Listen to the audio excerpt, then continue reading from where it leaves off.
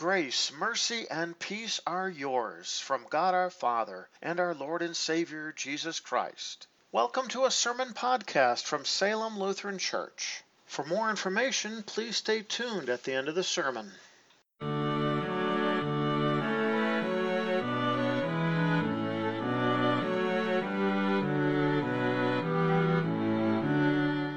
This will be the last of our stewardship emphasis, and there's been 4 of them, and this is the 4th one.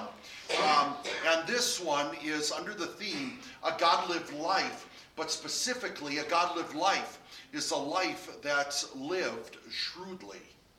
And we'll hear more when we consider the parable of the shrewd manager.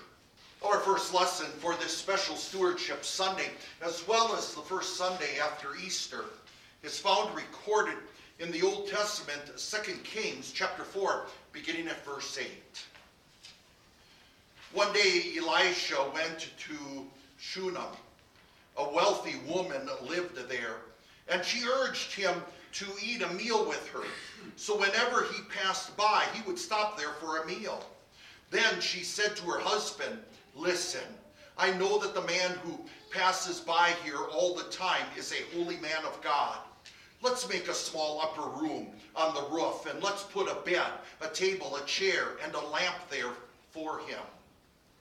Then whenever he comes to us, he can stay there." One day when Elisha came there, he went into the room and lay down. Then he said to Gehazi, his servant, "Call the woman of Shunem." He called her, and she stood in front of him. Then Elisha said to Gehazi, "Tell her, you have been very concerned about us. What can we do for you? Is there something we can request for you from the king or from the commander of the army?" She said, "I am living among my own people." Then he said, "What can be done for her?" Then Gehazi said, "Well, she has no son, and her husband is old." He said, "Call her." So he called her, and she stood at the doorway. Then he said to her, "At this time next year, you will be holding a son." But she said, "No, my lord, you, man of God, do not deceive your servant." But the woman conceived, and she gave birth to a son at that same time of year, just as Elisha said to her. This is the word of the Lord. Our second lesson is found recorded in 1 Timothy chapter 6, beginning at the 6th verse. St. Paul writes to the young pastor Timothy, "But godliness with contentment is great gain. For we brought nothing into the world, and we certainly cannot take anything out. But if we have food and clothing, these things we will be satisfied. Those who want to get rich fall into temptation and a trap, and many foolish and harmful desires, which plunge men into complete destruction and utter ruin. For the love of money is the root of all sorts of evil. By striving for money, some have wandered away from the faith and have pierced themselves with many pains.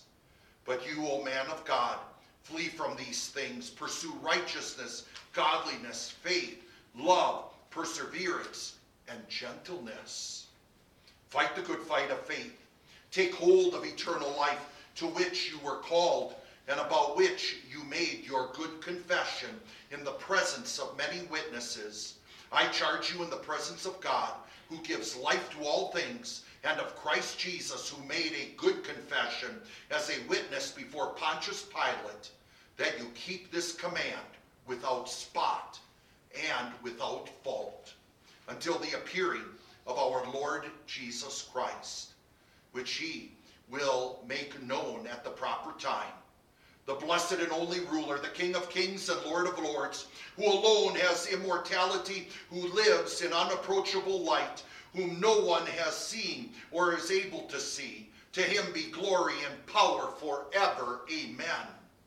Instruct those who are rich in this present age not to be arrogant or to put their hope in the uncertainty of riches, but rather in God, who richly supplies us with all things for our enjoyment. Instruct them to do good, to be rich in good works, to be generous and willing to share. In this way, you are storing up for yourselves the treasure of a good foundation for the future, so that they may take hold of that which is truly life. This is the word of the Lord. We read from the Gospel of Luke chapter 16, beginning at the first verse. Jesus also said to his disciples, there was a rich man who had a manager who was accused of wasting his possessions. The rich man called him in and said to him, what is this that I hear about you? Give an account of your management, because you can no longer be manager. The manager said to himself, what will I do? Since my master is taking away the management position from me. I am not strong enough to dig. I am ashamed to beg. I know what I will do, so that when I am removed from my position as manager, people will receive me into their houses. He called each one of his master's debtors to him. He asked the first, how much do you owe my master? He said, 600 gallons of olive oil. He said to him, take your bill, sit down quickly, and write 300. Then he said to another, how much do you owe? He said, 600 bushels of wheat. He said to him, take your bill and write 480. The master commended the dishonest manager because he had acted shrewdly. For the children of this world are more shrewd in dealing with their own generation than the children of the light are. I tell you, make friends for yourselves with unrighteous mammon, so that when it runs out, they will welcome you into the eternal dwellings. The person who is faithful with very little is also faithful with much, and the person who is unrighteous with very little is also unrighteous with much. So if you have not been faithful with unrighteous mammon, who will trust you with what is really valuable? And if you have been unfaithful with what belongs to someone else, who will give you something to be your own? No servant can serve two masters. Indeed, either he will hate the one and love the other, or he will be devoted to the one and despise the other. You cannot serve both God and mammon. The Pharisees who loved money also heard all these things and sneered at him. He said to them, you are the ones who justify yourselves in the sight of the people, but God knows your hearts. In fact, what is highly regarded among people is an abomination in God's sight. This is the word of the Lord. Grace and peace to you from God our Father and from our Lord and Savior Jesus Christ. Amen. Our text for consideration is found recorded. It was the gospel reading that we read from the lectern, Luke chapter 16, beginning at the first verse. I open with these words from the section. No servant can serve two masters. Indeed, he will hate the one and love the other, or he will be devoted to the one and despise the other. You cannot serve both God and mammon. This is the word of the Lord. Dear brothers and sisters in Christ and heirs of everlasting life, as we rejoice in the resurrection of our Lord, what would you like to be known as? One who is wise or one who is shrewd? Well, I would definitely lean towards wanting to be the wise one, because doesn't the word shrewd have a little bit of a negative connotation? Yes, you could say he was a shrewd businessman, and that would actually be considered a compliment. But the word shrewd itself, the way it's used in the English language, and even in the Greek language, has a little bit of idea of cunningness or even of trickery. So yes, I would rather be known as one who is wise versus one who is shrewd. Because a shrewd person can be very wise, but as we see in our parable here, this wise man who was a servant and an accountant for a rich man, we're told he was dishonest. In fact, this very parable is very unique and is like none of the other parables, those earthly stories with heavenly meanings that Jesus used over and over again as his favorite teaching tool.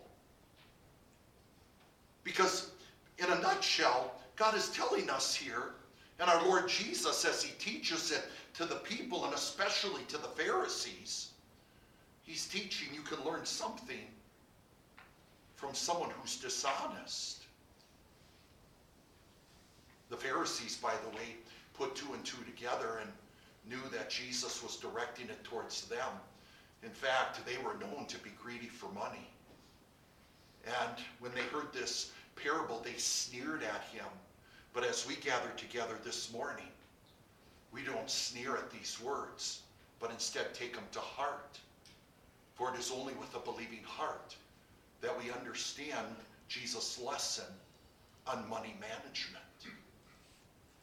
Yes, as Jesus taught, there was a rich man who found out that his servant was abusing his possessions.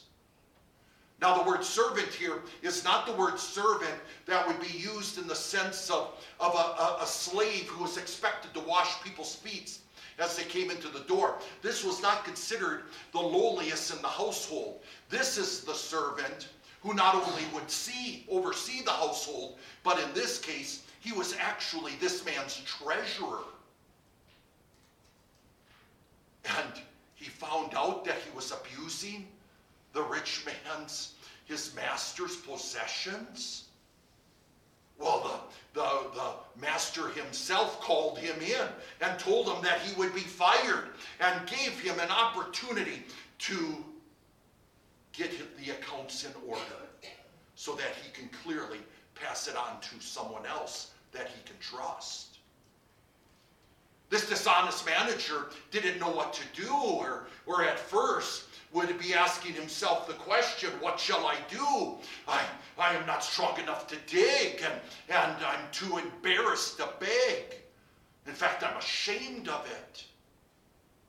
This was a man who must have had a very high social status, and he didn't want to lower himself by doing menial work. So he devised a plan. He would go to the debtors, and he would try to win them over to him. He would try to make friends with him and use money to do it. He went to the first man and said, how much do you owe? We hear that he owes 600 barrels of olive oil. We'll make it 300. That was 50%. He cut the bill in half.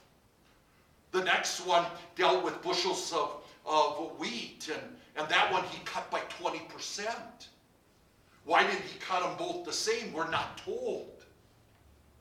But clearly, what he was doing was considered generous by the debtors, for they were willing to pay what was left. Now the master comes and commends him. This man just lied, cheated, and stole from him. And yet he would commend him? He would commend him because he saw the value of money for what it really was, as an opportunity to share and even use it to make friends. He's not commending him for the dishonesty. He's not commending him because he cheated him of what was rightly his. But again, that he saw what the purpose of money is really all about. And then comes those words that Jesus spoke. He says here, he said, for the children of this world are more shrewd in dealing with their own generation than the children of light. I tell you, make friends for yourselves with unrighteous mammon. What is this unrighteous mammon? The word mammon, by the way, is actually transliterated. It's in the Greek, transliterated from the Hebrew language. So it's a Hebrew word. And mammon actually has, as part of its root letters, the same root letters in the word amen. So mammon was always understood to be that which you have been entrusted with. It is a trust that you are to manage. That's mammon. But he calls mammon here as unrighteous, which means it wouldn't be right with the Lord, because mammon can easily be abused, and people see it as their very own God. Or they believe that the more they have, the happier they'll be. And the more rich they have, then they even will go so far as to believe that God must be blessing me because God's happy with what I'm doing. Look at how wealthy I am. That the purpose is to make more and to get more. And the more you have, the happier you'll be. And the more you think you'll need. It'll actually become a vicious circle. Many translations translate the word unrighteous mammon as worldly wealth. And I would agree with such a translation, because that's what the words are pointing to. That's what they mean. You see, my dear friends, what Jesus is teaching us here is not, as many believe, that money is the root of all evil. In fact, there's no place in the Bible that even begins to say that money is the root of all evil. When you understand what money really is, and even the possessions that we have, when you see them that they're a resource that God has given us, in other words, it's a gift of God to be used, then we use it with great joy and to always to God's glory. You see, it's actually the love of money that is the root of all evil. That's how the Bible really puts it. This treating money, this love for it, this passion for it, as this is what's going to please me, and this is my God. And when someone loves money, it's going to lead to all kinds of evil and really a misuse of the very gift that God has given us. Once again, money is a blessing. He gave it to us to certainly use it, knowing that we brought nothing into this world and we can't take anything out. He gave it to us to use to take care of our family. In fact, one who doesn't take care of his family is actually worse than an unbeliever. He gave it to use us. He gave us money to use to even help the needy and the poor. He even gave us offerings, as we hear in Romans 13, to even pay our taxes. If you owe taxes, pay taxes. If revenue, then revenue. If respect, then respect. If honor, then honor. But above all, he gave us even money and possessions for the ministry itself. And what is always at the heart of the ministry? Our ministry, our purpose here is not to just simply make money. Our purpose in the ministry, and what the ministry is all about, is to go and make disciples, to be his witnesses, to be his ambassadors to the ends of the earth, to share the glorious message that the very Jesus who died for us and paid for our sins rose again. His resurrection is proof he's the Son of God. His resurrection is proof that he rose from the dead, and therefore we will rise from the dead. It's proof that there's life after death. It is proof that our sins have been paid in full. We no longer live with guilt and that fear of death. Our Savior lives, and in him the victory is ours. There is no doubt, because of the resurrection of Jesus Christ. Therefore, my dear friends, seeing that, knowing that, taking that to heart, knowing that our purpose in life is not only to prepare for the life to come, but to share the glorious message of Jesus with everyone we meet. God even blesses us with money to use it in connection with that ministry. For how can you share the glorious name of Christ unless you first befriend somebody? And God gave you even money and possessions to do just that, to be generous in sharing it.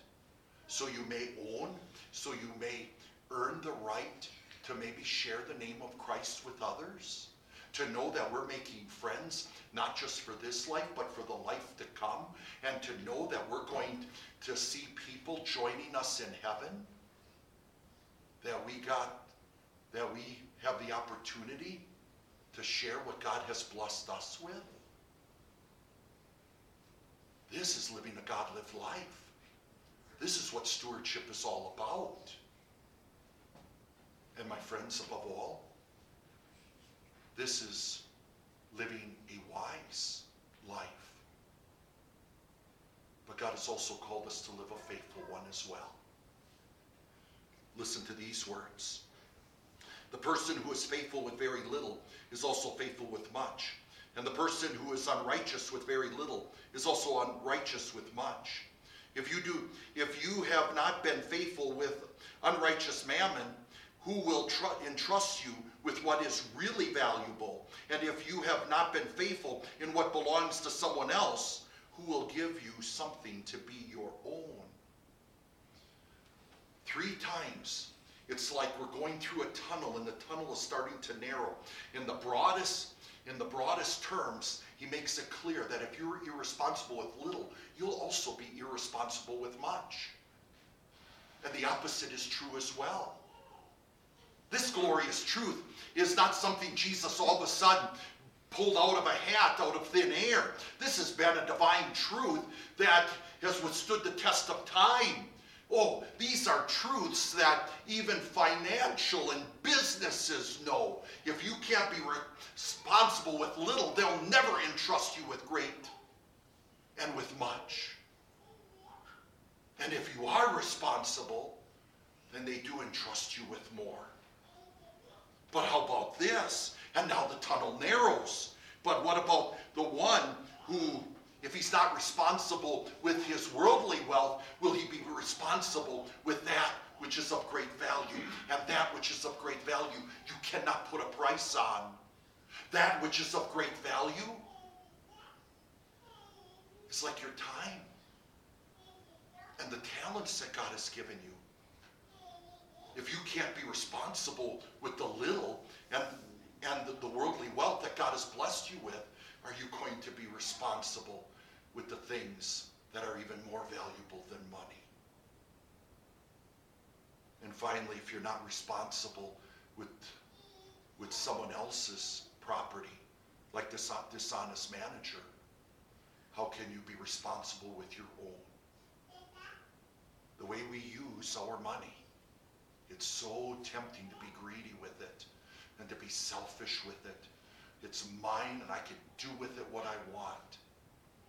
That doesn't come from the Almighty God. God gave us money to use and to share, not to be greedy and selfish. And always keep it in mind, we can't serve 2 masters. We don't see money as evil. We see it as a blessing from God. But it does become evil when that money becomes your God, which is really making yourself God and just using money to do it. But you can't serve 2 masters. You'll love one, hate the other. You'll be devoted to the one and despise the other. You can't have 2 masters. There only can be one. So if money and your sinful self is your master, then God is not. And what you are doing, even if you gave $1 million to charity, it will not be God-pleasing what you are doing. My dear friends, we serve the Lord. He is our master, who made us, who saved us, who gave his life for us, who rose again, who ascended to heaven with the promise that he would come back on the last day and take us and all believers with unified bodies, glorified body and soul together in the glories of heaven. But until that day, we use all the possessions he has given us, and especially the possession of money. Use it to God's glory, knowing he is the owner and we are managers. And thank you, God, for the great privilege of being a manager that serves you. Serve him with wisdom. Serve him with faithfulness. for this is a God-lived life. Amen. The peace of God which surpasses all understanding, keep your hearts and minds in Christ Jesus. Amen.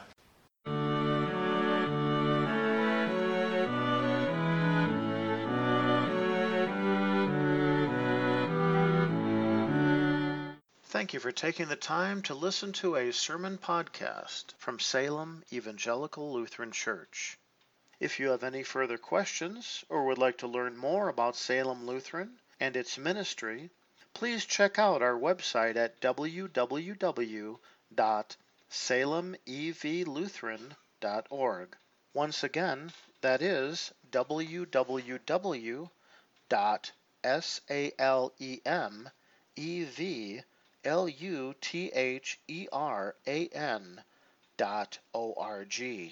May God bless you today and every day.